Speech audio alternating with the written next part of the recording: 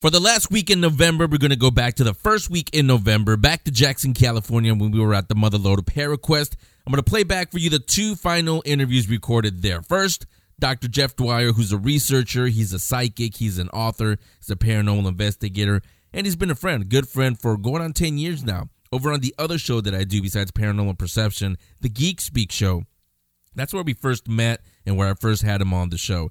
And it's become a tradition. He kicks off every single Halloween episode over on the Geek Speak Show. This is also the first time that we've actually done a face-to-face interview. It's always been on the phone, so it wasn't until Paranormal Perception and the MotherLode ParaQuest in Jackson that we finally got to sit down face-to-face and had a pretty fun conversation, as always. So we'll start with that, Dr. Jeff Dwyer. And I'll come back and tell you, set up the second one, and then tell you where you can meet us. We're going to, again, taking Paranormal Perception on the road. I'll give you all the details on that at the end of the interviews. But first, here's the first one, Dr. Jeff Dwyer on Paranormal Perception. Paranormal Perception is a full-bodied apparition summoned by 22 Creations Multimedia, LLC.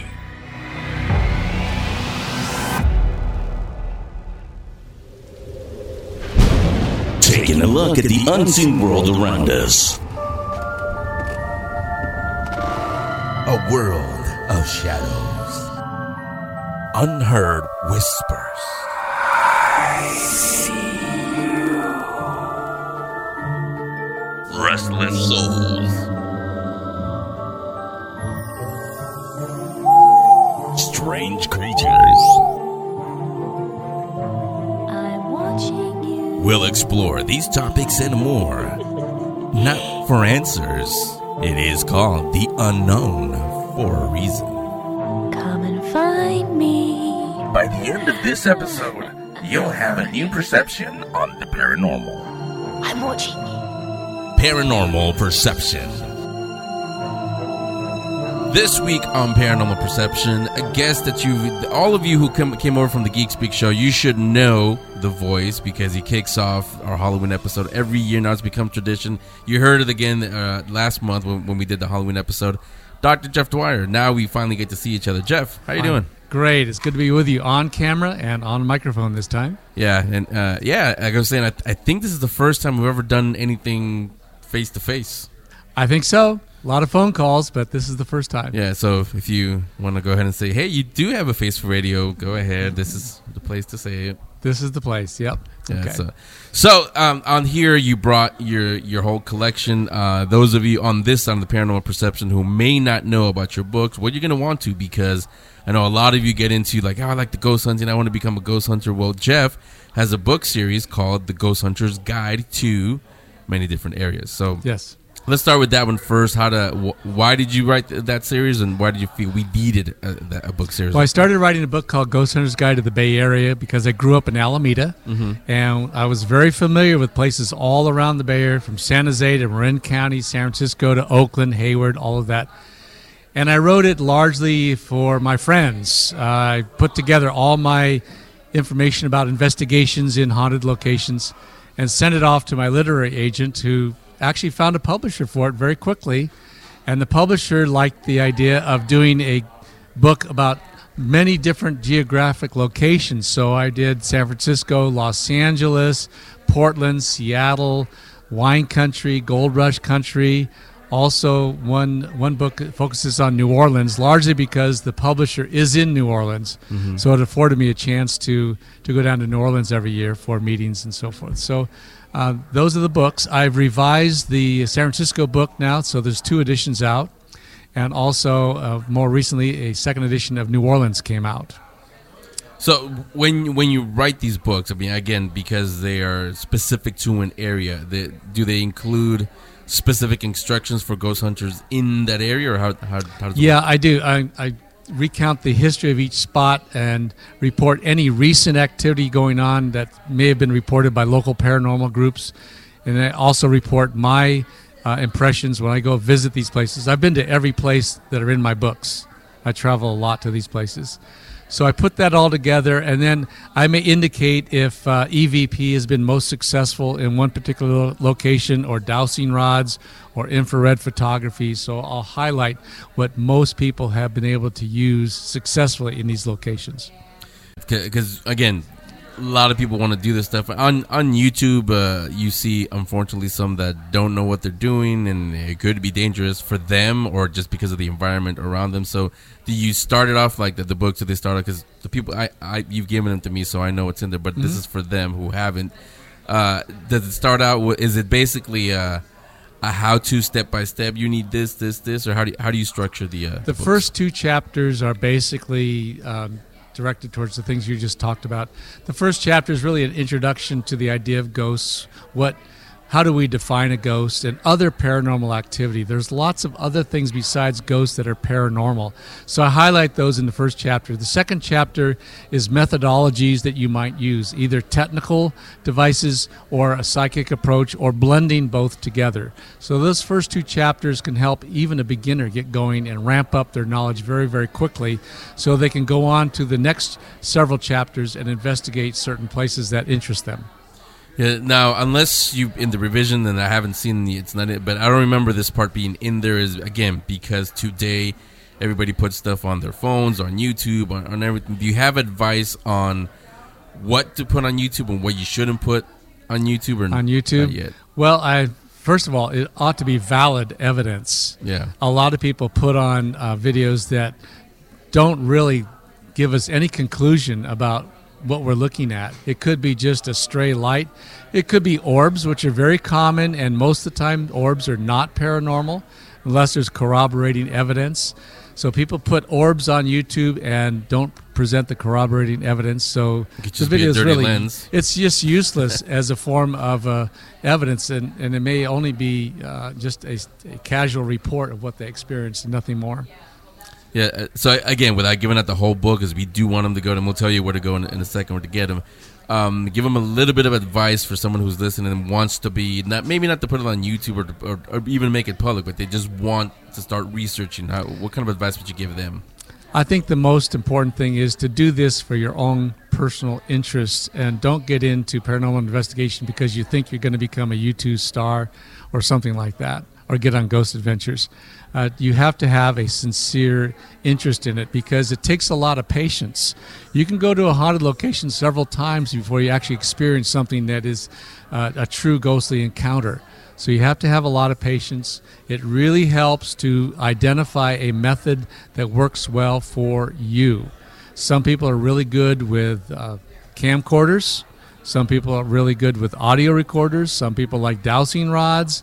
Others are into really high-tech stuff like video surveillance equipment with 8 or 9 cameras, something like that. So you have to be really careful about that. So find something that works for you, that you think is going to be very successful, and stick with it. Yeah, which actually leads to also not even an electronic tool or anything, but one of your other books, psychic. A lot of people do have some psychic, but they may not even know they have. So that's right. Talk a little bit about that. A lot of people have innate sensitivities and receptivities to psychic phenomenon. It can be developed. One of my textbooks is called Psychic, and it is designed to help people go from having little or no abilities to ramping it up to a very high level. So you can use a psychic method to investigate ghosts. And I think that's the most productive form of paranormal investigation, because many times technical devices don't show anything, or what they show is very hard to interpret. But psychic encounters can be very frequent, very vivid, and longer lasting than the evidence that you might find with a technical device. And you've talked about it on shows before, but for this audience who maybe didn't hear those shows, having psychic abilities, that doesn't mean that you can read minds or anything like that. It's something simple as you just get this feeling somehow comes through. It's exactly. Things like that. It's not about telling fortunes or predicting the future for somebody or something like that. Not at all. What it is, it's a process of ramping up your innate sensitivity to all the paranormal activity around us, so that you can see it more clearly, hear it more clearly, and have these more vivid experiences. That's really all it is. Yeah, so go ahead, give them I'll put on the description, but go ahead, give them the website where they can find it. Sure. My books are all at Amazon.com. That's the easiest way to go. Just put in my name, Dwyer, Jeff, and you'll find 2 or 3 pages of my books on paranormal investigation. Now, if you guys are wondering, well, why should I buy Jeff Dwyer's books? I mean, what experience does he have? So let's talk about that. I mean, I know it over all the years that I've known you, but for those who may not, go ahead and tell them the origin story. How did you know you had the gift and all of that? It started with me about 12 years old, as it does with many people when going through that puberty period. I think that's probably what the basis of it is. I had an experience at Brookdale Lodge, another one in Alameda where I grew up. I saw a sailor walking past our house dressed in a sailor's outfit that looked not at all like what I'd seen around town when I was 12. We had a lot of sailors in Alameda at that time, and this fellow looked very, very different. He looked at me, and as I looked at him, I could see he had no eyes, just dark sockets. Yeah. He continued walking past our house and just disappeared from view, and that's when I knew I could see ghosts. Not too long after that, I was at Brookdale Lodge in the Santa Cruz Mountains and had an experience with the ghost of Sarah Logan, and that experience was portrayed on the TV show Ghost Adventures when I visited the place with Zach and his crew. And then after that, it was just a matter of getting into more places. I used to go into abandoned Victorian homes in Alameda. There used to be a lot of them that you could just walk in and hear things in there, see things, hear footsteps walking around, doors opening and closing, lots of strange experiences. And so then I knew that I was a person who could see ghosts. And once I got out of college and had more money to travel around, I started traveling all over the United States to haunted locations in Florida, Georgia, all across the South, Alabama, Louisiana, also to Arizona. And since I lived here in California, I visited the Gold Rush country quite often. And every time I came up here, I had paranormal experiences. And this led me to write my series of books. And through writing the books, I've been on TV shows like Ghost Adventures, Aftershocks. I've done TV documentaries for Comcast and other production companies. And here I am today in Jackson, California at a Paracon. Yeah, so again, that's why you should go ahead and get the books that Jeff wrote.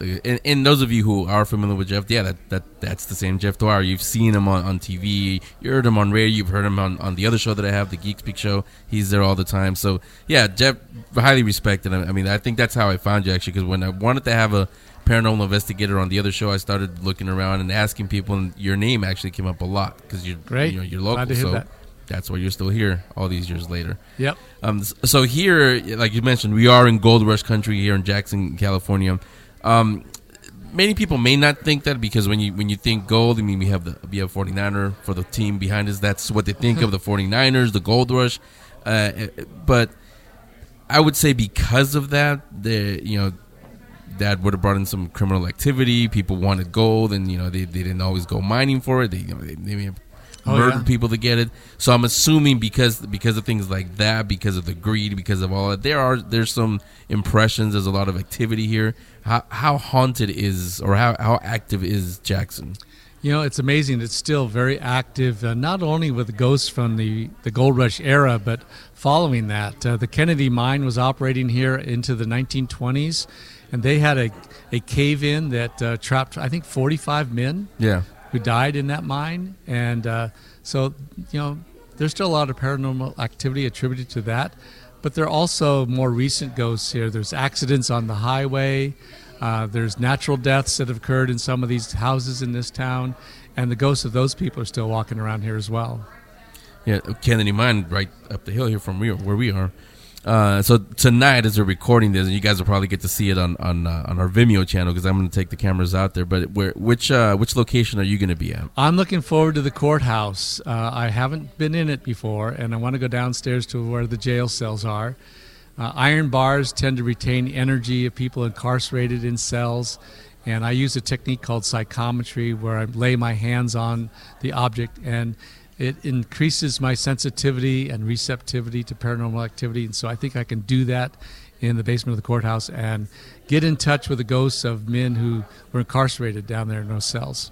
So then you said you haven't been in there yet. So are you going to go in there earlier and see what you find, or are you just going to go in cold and see what happens?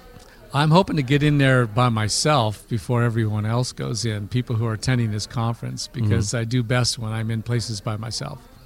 And when you lead the group, when they come in, how do you lead an investigation, a public investigation? I think it's really important to have a little meeting first to get everyone kind of on the same page in terms of what we're doing, because we don't want people operating technical devices and talking about what they're doing with their group and other people using a psychic method who really need more quiet atmosphere. Yeah. Some people turn on electrical devices like a REM pod, which creates a lot of noise, and that completely ruins any chance a psychic investigator would have of sensing anything. So we have to have a meeting, get on the same page, decide which devices would be used, which ones would not be used, and try to stay out of everyone's way and respect each other's process of investigation. Yeah. Are you going to do EVP sessions there? Or no? Like to do EVP, and when we do that, it's really important that there's only one person speaking at the time. We don't want 3 or 4 people trying to entice a ghost to create an audio recording. We need one person. Many people can have their audio recorders running so they can pick it up if something happens, but only one person should be speaking to whatever ghosts are present. Yeah, and when we did the event at the Biltmore, I remember we were doing a couple of EVP sessions, and Dave Schrader, who's been on the show a couple of times, he said, because I think somebody was whispering, "Don't whisper," because then you might think it's an EVP. It sounds a little bit more ghostly, yeah. Yeah, so there's that.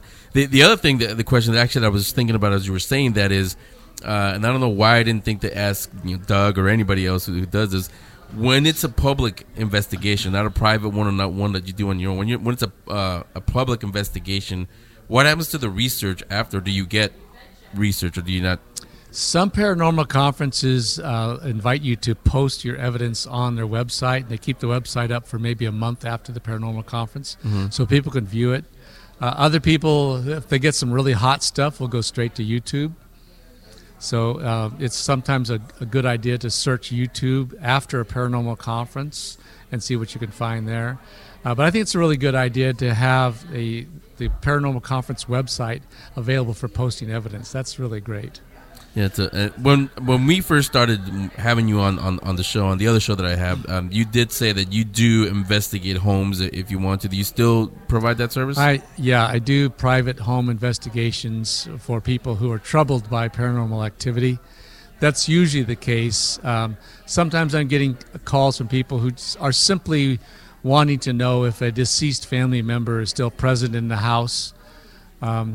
That's not very often. More often it's because there's some bothersome activity going on that may be troubling to a young person, such as a child. So the homeowner wants to know what's there and how to get rid of it. And so you do help people cross over if they need to? Well, I help. Mostly it's banishing rituals. I do sometimes help people cross over, but I have some mixed feelings about that because ghosts are usually here because they want to be here or they have business they need to finish, and I don't want to force a ghost to forego that and move on to the other side if they have a good reason to be here. But usually it's just getting the ghost to move out of a place because it's troubling to living occupants.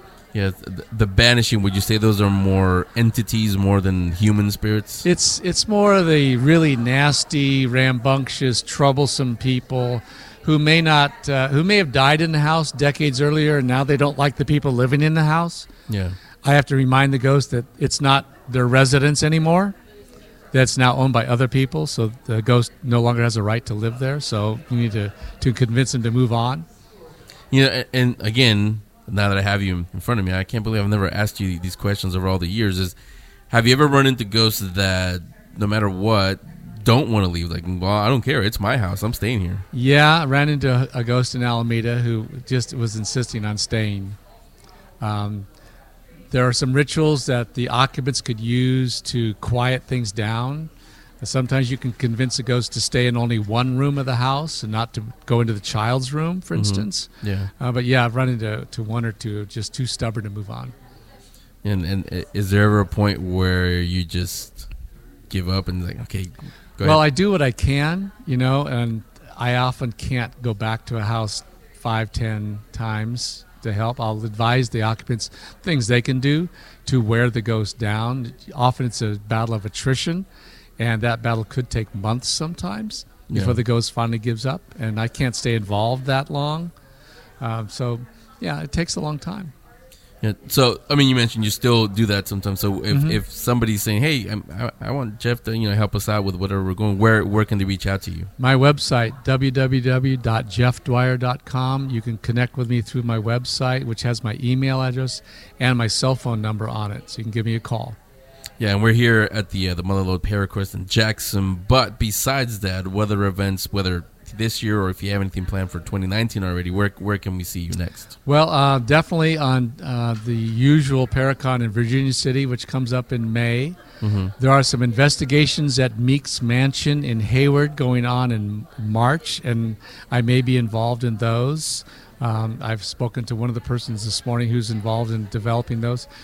Meek's Mansion is in Hayward. It's a beautiful, huge mansion. I think it's about 12,000 square feet. So it's big enough to allow a lot of space for people to go in and investigate using methods that they feel most comfortable with. Looking forward to getting down to Winchester Mystery House on Friday the 13th. I think that comes up in January. I think there's a Friday the 13th in January, February. So if people go to my website, I do post a calendar as things develop, so that if I have a book signing or something like that, you want to come over and meet, you'll be able to find out where I'm going to be on my website. Yeah, and you can also probably on YouTube look out for the Ghost Adventures episodes that you've been on. You were on with the Ghost Birds. I think they may be on Destination America. They may keep them archived there. But a lot of the TV shows that you've been on, you can find them on the web. They're around. So Jeff's appearances are on there, including this one. Again, now thanks. You've been on, I think, all the shows that I've done throughout the years. So always glad to have you, and glad that we get to talk face to face this time around. Real pleasure. Yeah, and you're always welcome here on Paranormal Perception. I know. Look forward to it. Thanks, Jeff. For the final interview recorded at Jackson, California, it's a sit-down with Jay and Marie Yates. They are a husband and wife paranormal researching team.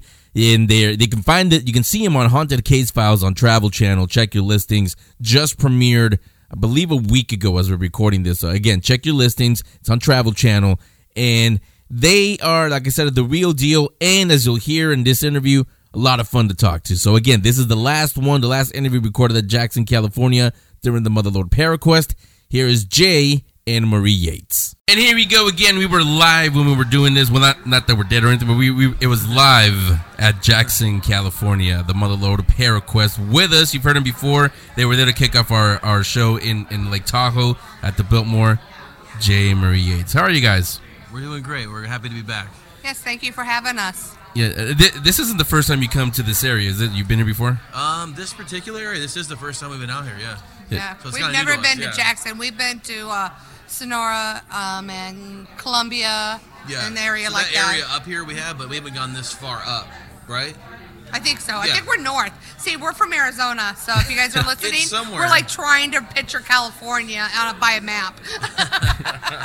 We're somewhere in California. Yes. We'll put it that way. I know we're up north. Well, it's what they call Gold Rush country because a lot of stuff happened here. So this is the first time I come up here to Jackson. Yeah. I know there's what is it called, Jackson Rancheria, and a lot of people go to the casino and everything there. I've never been to that one either. Mm-hmm. On the way here, I don't think it's on the list of the investigations we're doing tonight, but on the way here, there's the Kennedy mine, which I understand. And that one, there's a lot of activity there. Oh yeah, I've heard the same. Yeah. Yeah, because I think there was. I forget when, but there was an accident where I think there were like 40 people that were buried down there. Yeah, I heard the same thing. Tragic. And with tragedy, you always have hauntings. Yeah. So, not always, but usually. Yeah. So the locations that we're investigating tonight, which one are you guys going to be at? We're starting the evening out in the Ledger Hotel. We call it Ledger, but I think it's a Leger. Oh, it is legit because of the French. The French, because it was one of she's the psychic. I don't know if you guys met her, Maria Lagana Salas, who was performing last night. She says it the Hotel Leger, and it sounds nice when she says it. So I'm just trying to. So we're going to be at the Hotel Leger this evening, investigating ghosts. Sorry. Yeah. So again, I'm assuming you haven't gone to that location either? No, actually, yesterday we had an opportunity because we came up here early with Doug, and he took us by there on the way up to here in Jackson. Yeah. And I have to tell you, man, the location was amazing. We got a little private tour of the location, and definitely had some some experiences while we were out there. So, and I didn't have much background on it, so I wasn't susceptible to all I didn't know too much about it. I knew it was recently featured on Ghost Adventures. That's about all I really knew of the place. I know there was another friend of ours that actually investigated it, Tammy. Mm-hmm. Her and her team has done a lot of work out there. So I've seen all of her stuff that she's done, but I didn't know the gist of the complete background. So when we got there, the whole story. So when we went down there, I mean, it was pretty amazing, especially when you start walking all the way down there. The basement. My God, man. The place is amazing. I know he started feeling right away. Oh, yeah. I didn't feel really much of anything until we got deeper into it. Yeah. And then I started feeling it. So it was a pretty interesting spot, so I can't wait till tonight. And then we checked out the rooms, too. We had an opportunity to go upstairs, and all the rooms were opened up. And we got into the famous room 13, is that what it was? The one that Zach Bagans stayed in? No, it was room 11. 11. Oh, okay, my bad. Well, anyways, definitely those rooms have a fun. I would have said 13 too. Yeah, it just sounds right? 13. Yeah. It's kind of No, our friends were staying. We had friends that were staying in 13 right across the hall. But 11, we had friends that had an incident in another room that night, and they were asking us if we felt anything. So we were going through all the rooms. Right. I didn't feel anything until I went to room 11. And to be honest with you, I did not remember that was the one Zach stayed in. But that was the one I had the feeling. 11? Yeah, it was 11. Oh, okay. No, but great location. I mean, and then I guess we're going to be investigating the cemetery right up the road. Yep. Which allegedly has a lot of supernatural tales and whatnot in that whole area. So we'll see. It's a little different for cemeteries for us. I mean, It's interesting, but I will say in the past we did some cemeteries, and we did have something follow us home from a cemetery once. Oh, that is true. And that's actually how we got on our very first show, My Ghost Stories. That's true. Yes. So after that, I think we sort of stopped doing cemeteries. I don't know. We both just why do we need to do cemeteries? You know, they're already. But it's gonna be interesting. Well, I mean, actually, I was gonna ask. I mean, I guess in your case, yes. Right. But is there something in the cemeteries? Because it's the final resting place, but that's not where people die. See, that's what I always had a hard time with when and I was recently asked this on a show I just appeared on about the same question. They were like, "Why are they haunted?" And it's like the only thing. I mean, obviously things might have happened on that that land prior to it being a cemetery. Sometimes you have bodies that are removed and they're not marked correctly. Some theories might suggest that these things are not at rest because they were moved to a different location. They don't have an identifying marking, so kind of that history's lost. Also, you have to understand a cemetery in and of itself is a place where people go for year after year and year, and they mourn the loss of their loved ones. So they bring all that emotion, all that energy into that location. Eventually, they end up dying themselves. So a lot of times you have these stories where we've visited locations of cemeteries where they see a person kneeling before a headstone or a gravesite or a marker.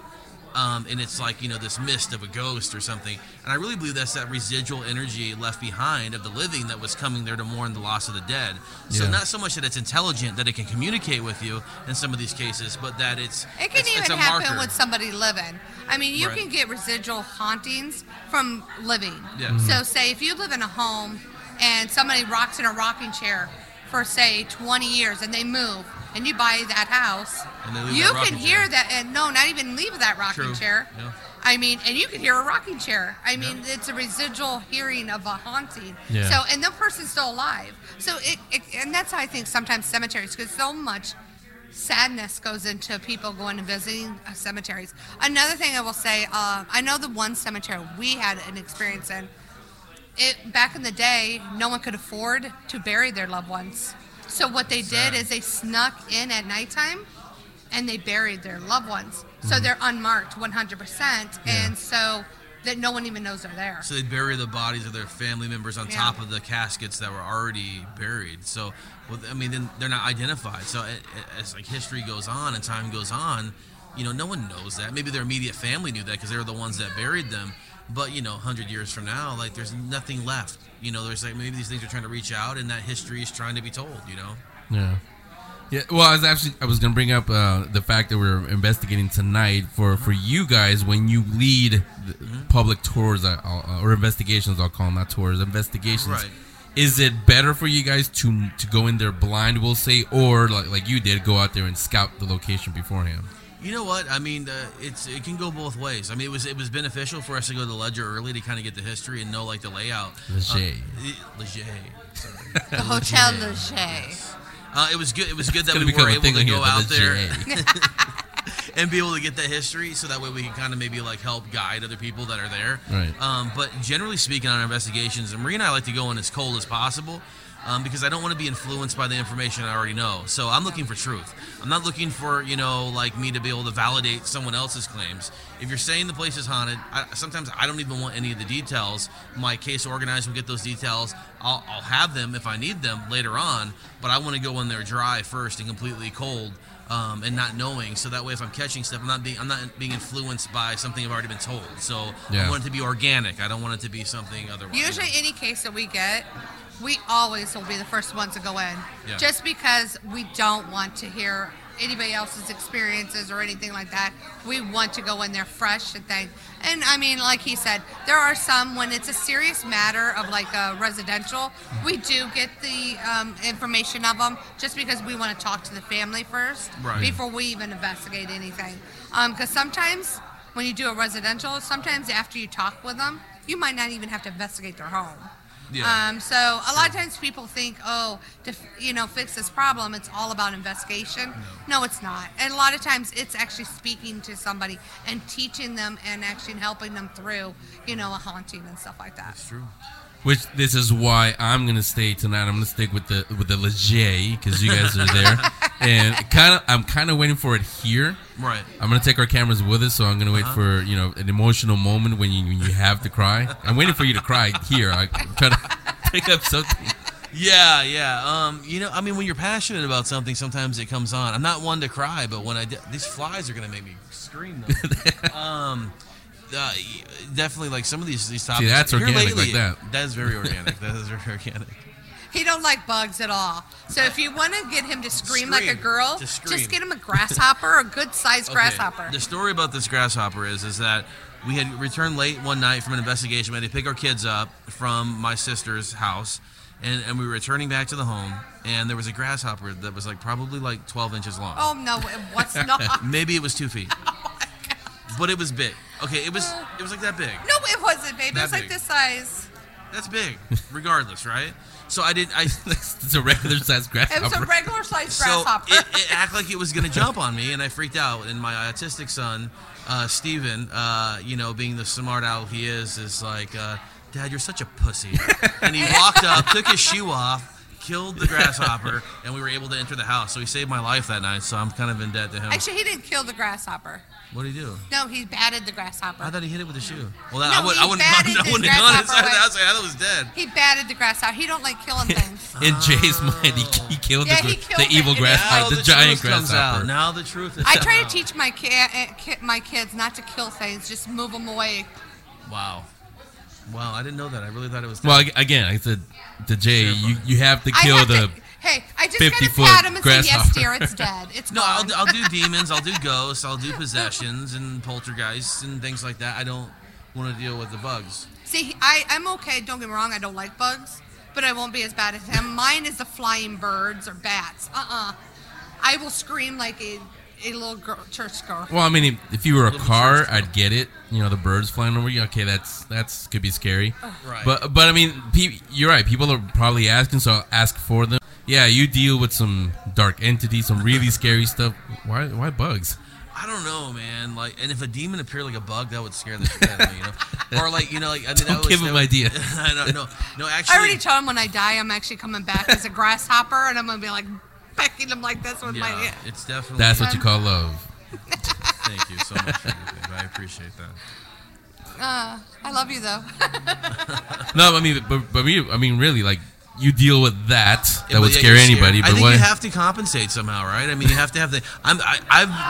Dude, there was a moment there. We were taking some really dark cases, and I started having weird phobias of everything: driving, bridges, water, heights, flying. Yeah, he would go in. Communicating with humans. I mean, everything. I was getting crazy because I was taking these cases so much. You really have to sometimes take a step back and just kind of realize it. And I lost a lot of those phobias, but I'm still scared of grasshoppers and other stuff. But you got to be scared of something, right? I mean, and it's not that I guess I'm not scared of ghosts, but it's when you're in a situation and you're in a dark room and you're in there investigating, and you're calling upon this thing to make itself known to you. And even though you're asking for it, when it finally does reach out and touch you, I have a tendency of screaming like a girl. And the reason for that is because I wasn't expecting the response. So it does happen. If you ever wanted to scream, you just take Jay with you, ghost hunting, you'll get it. Because it's so interesting. Bad. Recently, this happened. We were in the M-Tronics in Chandler, Arizona, and we were doing an investigation. And, we were catching some high levels of electromagnetic field in this particular room. And I'm like, you know what? Let's just go ahead and isolate myself in there and kind of bait myself. So she ends up locking me in there because she hates me. And I'm sitting in there, and everything's fine. And then all of a sudden, the K2 meter is going crazy. It's just red, red, red. And I'm excited, and I'm showing, hey, you guys catching this on film? And, oh, yeah, we got it. And about that same time, like, a female, like, got real close and intimate into my ear and started whispering something. Dude, I lost every bit of control of my reality, and I just completely went nuts, started screaming. You thought I was having a heart attack. And, the way he screamed, to be honest with you, okay, the door, we were investigating this location, and all of a sudden, Jay and our son was over in this location. All of a sudden, this door just flies right open, and I'm like, hey, the door just opened. Jay's like, okay, I'm going to go in there. So Jay walks right in there, and I'm like, badass. And I'm a paranormal badass. And I'm doing live until Facebook. They actually came and talked to me later. So everybody's telling me to lock Jay in there because I'm always messing with Jay when we're, you have to have fun. Oh, yeah. I mean, when you're doing these investigations, yes, be serious, but you have to have fun with it as well. I mean, so her idea of fun is locking me into a very haunted hallway. Because, with no other exit but the door that you've locked. It was very interesting. And I couldn't even go through that door. Everybody in Facebook loved it. And I ran the other way. And I couldn't get out that door. So, yeah. But hey, I let you out. You did. Well, you screamed like you were dying of a heart attack, though. Well, I mean, you guys know, an investigation isn't just what you see on TV. Sometimes you have to be there for days, weeks, months if something happens. So people don't understand that. Got to pass the time somehow. Yeah, and that's why Marie and I, we focus a lot. You're like a hair on me from you, babe. What the heck? It's that grasshopper. It's crazy.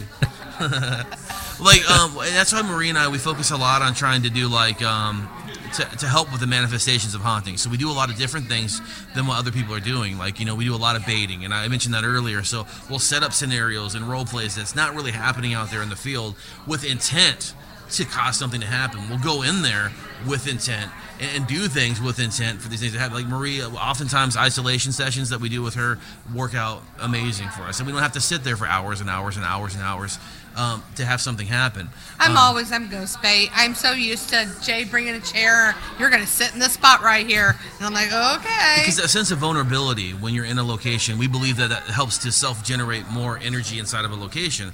So if you're putting yourself vulnerable, if you're faced up against a wall and you have this whole room to your back, right, and you're just sitting there and you're just waiting and concentrating on that location, oftentimes things will happen when that's occurring because you have fear response your body's creating. It helps everybody always asks intensify. why don't we use Jay as ghost bait because he screams a lot more than like me.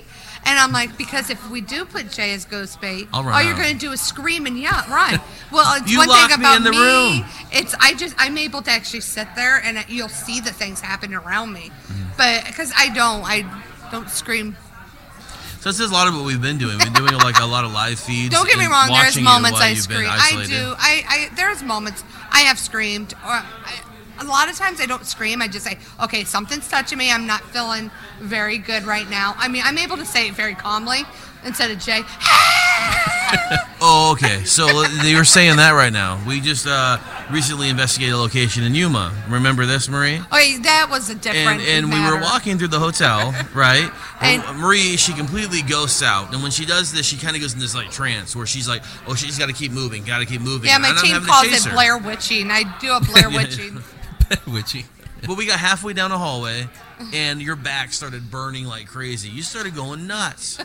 Okay, and now I did afterwards because I started seeing these shadows and stuff all around Yeah, us. you were starting to scream but with you freaked me. out. You did freak out. You did scream. But it was hands all over me. Well, yeah. Well, I mean, I gotta take her side here because when your back starts burning, okay, that hurts. Yeah, it does hurt. But when, like you said, when you go in there investigating, you're calling, come talk to me, and somebody whispers in your ear. I hate you don't that scream. Shit. I scream when they whisper in my ear. I know you do, but I don't. I'm not expecting. I mean, that's almost like I only being a scream firefighter, when, then you're scared because wait, the building's on fire. Why would I go in there? Hey, it's the weird thing. It never changes. Everybody will tell him, and like, why do you scream? You're asking it to talk. He just does. There has been some incidents when it's burning or like the burning sensation in this one building. That is true. You do scream when you're actually in pain. I scream when I'm like, feel like I'm like gonna die. I think anybody would. Like, you came here to do this and you're screaming about it. It's just that, it's that response though, and I think that's what makes us really successful on an investigation. Even when I'm getting scratched and burning, I honestly don't scream. But we bring the emotion to the location, which then brings us evidence, which brings us all these amazing opportunities we have. Yeah. So I mean, if we weren't that emotional as investigators, I don't think we'd nearly have as much. And activity. he never's changed. It's just I'm who not he going is. to. And it's kind of fun and exciting And at the same I will time. honestly say I've tried to change him. Like, okay, we're gonna sit here. You're not gonna scream, and you just turn around. He does. It's just it's like an automatic response. But when our son sneezes, he screams. My son sneezes so loud. He really does, but he screams from it, and I'm like a paranoid schizophrenic now and shit because of the freaking paranormal. It screwed up my whole life. I'm just kidding. You know, you're already established and everything, but that could have been, you could have trademarked that. Yeah. The paranormal investigator. Oh my That's good. God. No, that's great. That sums it up right there. No, but a lot of it is like you're out there and it's exciting when it happens. So the scream isn't always like a whole it is fear. But I mean, it's some of it is excitement. But it's so real though. I mean, that's the thing. It ain't like, oh, he's doing a. It's such a real scream. You can tell me all day long, Jay, you're gonna have an experience when you walk inside this basement, and you tell me for a whole month. I get there and it happens. I'm still probably gonna have a response similar. So. Yeah. Well, let me ask you guys this. I mean, I didn't ask you this when we were at Lake Tahoe, and I don't know why. I mean, you were talking about some strange stuff you saw back then. Uh-huh.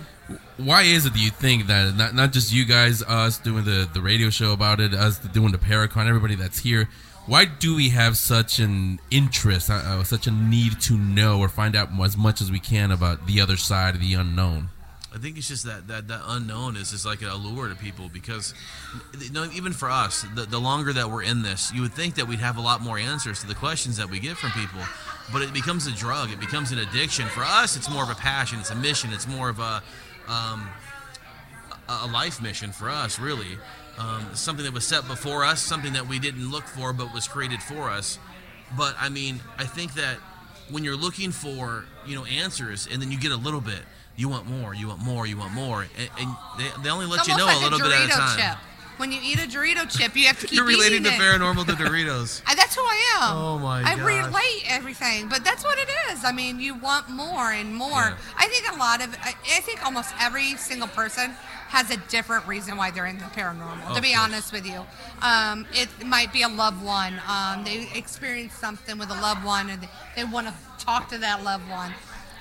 It could be they had experienced their own selves at one time and they want to know why and figure it out. Mine is, to be honest with you, my autistic son. Mm-hmm. I want the answers. Why can the unknown mess with my son?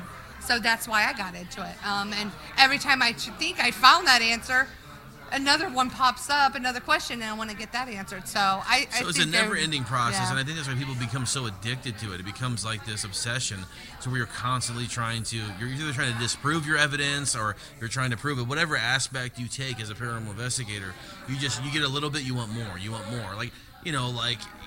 And that's where some people get caught out of problems because a lot of these new guys coming into the field, they see these great shows, and they see, oh wow, demonic possession and demons, and they're like, wow, I want to have that. Like, dude, once you're finally on that, you don't want that, dude. Yeah. I mean, it's a whole other world, and like these kids saying that they're on demonic cases every week, and there's no way, it's impossible. There's no way. Hundreds of cases. I will honestly say a lot of times when people are saying demonic cases, if there's a bad person in the world and they die, I'm pretty sure they're probably going to be a bad person. And I will tell you, that person can put themselves acting like and form themselves as being a demon or something.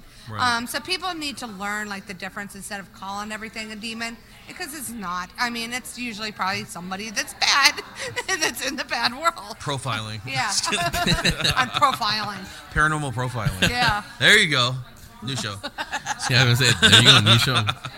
Yeah, so yeah, I mean, that's something I wanted to ask you guys, why is it? And you're right, everybody does have a different, for example, we do this show because we don't present ourselves as experts. I'm not a paranormal researcher. Right. I don't, but yeah, she's not here now. But my partner, we've both had experiences, real experiences. Right. Me when I was a kid, same with her, and I still have them now. So I know I'm not going to get answers, but I want to use this show because I know we're worldwide, we're on the internet. I want people to hear us, hear people like you, Doug, people that come on and they say, hey, I've heard this, I felt this, I scream like this, but to them, it's okay. I'm not crazy. Other people are feeling this too. That's how I approach the paranormal. So that's why we do this show. And everyone has that mission. They have that pull that kind of brings them in. I mean, and just like for us and for many, there's just so many different ways of approaching an investigation. Yep. Like Marie said, sometimes we don't even investigate locations. We find it more beneficial to sit there and consult and talk to these people about what they're going through, and it seems to work better than us wasting their time and ours. And then the situation's resolved just by a simple conversation. So it's not an investigation. It always isn't the answer to the problem, Yeah, so everybody's waving at us. It's not because they like us or anything. They're trying to tell us it's time to go investigate. So I know. Okay, gotcha. Yeah, let's wrap it up. Before we do, though, let everybody know where they can watch you, catch up with you, everything. Absolutely. So our show, Haunted Case Files, actually just got picked up by Travel Channel. So it'll be airing on Travel Channel November 18th. We have a total of 6 episodes that both Marie and I will be appearing in. We're bringing you amazing locations, amazing stories. And we didn't think we'd get Trump the first season, but the second season is going to be a lot better, more intense, lots of scares. And the great thing about it is all the footage you're seeing is real footage, things that we've caught out in the field with real commentary from us, the investigators. So tune in to Travel Channel November 18th, and the show begins then. That's Haunted Case File Season 2. And Make sure you watch it in surround sound. Oh, there you go. Because more Jay screaming. That's true. Oh, That's true. He is screaming quite often in this one. So, we have some events coming up as well. I mean, Shall we plug some events? Go to our website, yatesfamilyhaunting.com or thecopscrew.com. You can find all of our events listing. We're going to Slaughterhouse in Tucson, Arizona, which is featured on Travel Channel Ghost Adventures. We're going to be there February 23rd of 2019. We're also December 17th. We're going to be at Vulture City Mines, so we just kind of set that up here recently. So we are going to be... And a lot more to come with Vulture Mines, too. So, lots of stuff. So it's going to be an awesome Possible location. Paracon next year, so we'll see about that. But, just check our websites out, and you'll be able to get all the information. But thank you for having us on, though. It's always a pleasure. I appreciate it. Oh, it was a pleasure, yeah. And I will put everything up on the show description. You guys can find it out there. So now, let's go investigate and hear you scream, maybe. That's going to be a for sure thing. You're such an asshole, Marie. So there you go, the final 2 interviews recorded earlier this month at the MotherLode ParaQuest in Jackson, California, which by the way, was organized by our very own paranormal consultant, Doug Carnahan. So thanks for having us out there, Doug.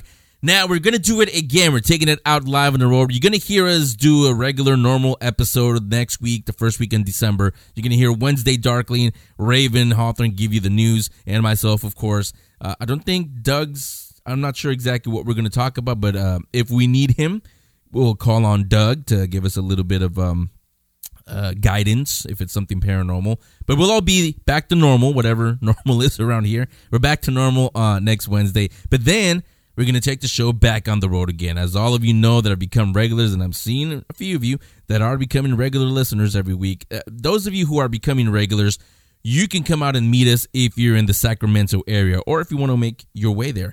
On Saturday, December 8th, the Old Norse Yule Gathering will be happening at the Scottish Rite Temple in Sacramento. Artists and vendors will be there from 11 a.m. till 5 p.m. That means workshops, live entertainment, music, food, drinks, our favorite. Part of that live entertainment will be paranormal perception. We'll all be out there. I'll be there, of course. You'll meet Wednesday Darkling, my new co-host. You'll also meet Raven. She's going to be out there also, even though there might not be a lot of news for her to talk about, but she'll jump on the microphones and we'll talk of what else paranormal. Of course, we'll talk to some of the guests, the special guests that are there. Now, if you're there and if you're not shy, you come say hi to us. We're very, very friendly, as you'll see. But if you're not shy, you're more than welcome to sit down with us and talk paranormal, talk your experiences while you listen to the show, what and who you'd like to listen on paranormal perception as we move on.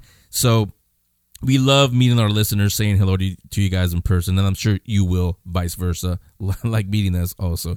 Again, artist and vendor area is from 11 a.m. to 5 p.m. That's free admission. Anybody can come in. That evening, however, 6 p.m. to midnight is the Great Viking Feast. There's music, mead, and a whole lot more. I'm assuming that means a lot of food. I'm sensing a theme here again. Food. Yeah, like you wouldn't. So that's going to be happening again from 6 p.m. to midnight. However, a couple of things you need for that one. One, you need to be 18 years or older. Second, you need tickets. That one's a ticketed event. So to get the tickets, you got to go to ticketbud.com.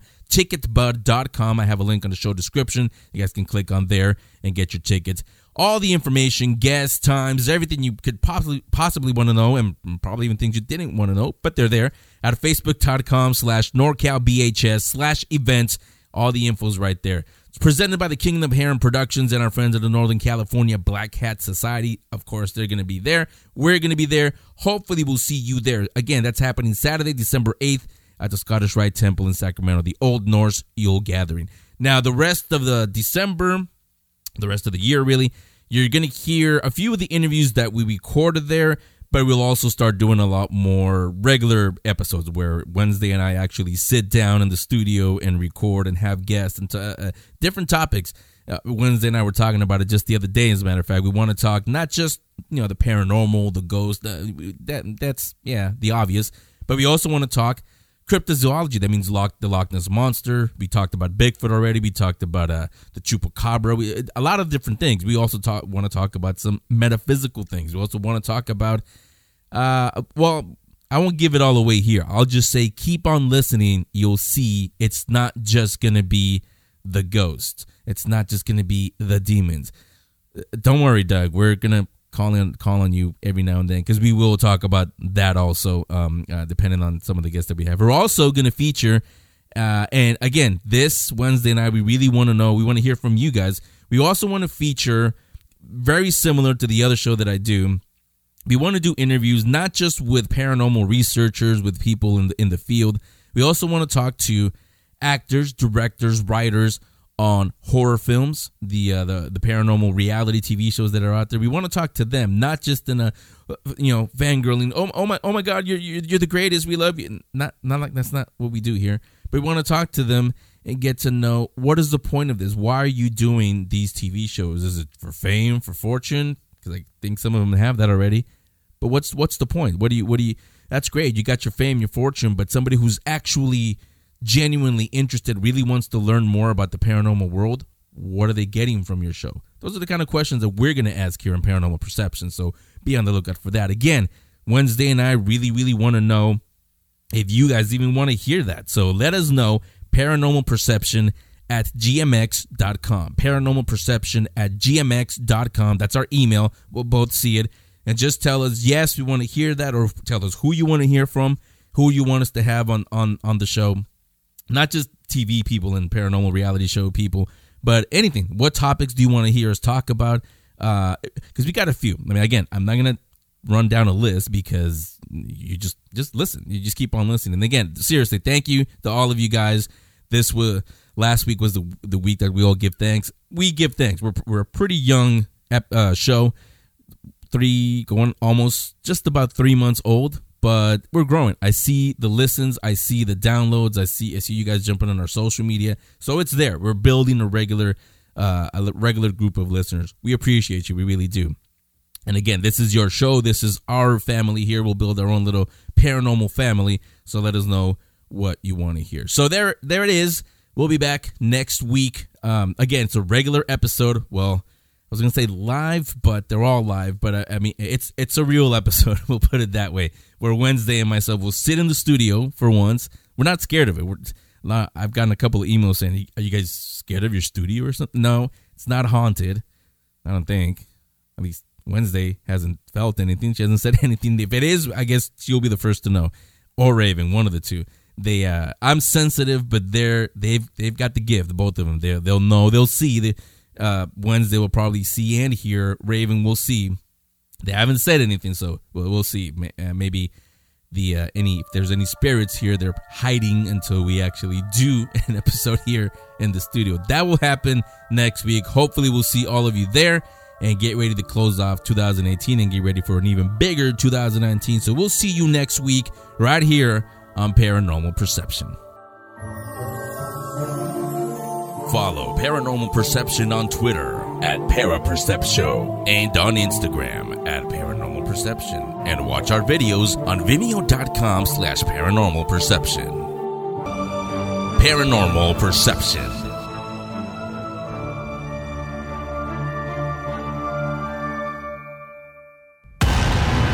Paranormal Perception was conjured by the audio wizards at 22 Creations Multimedia, LLC.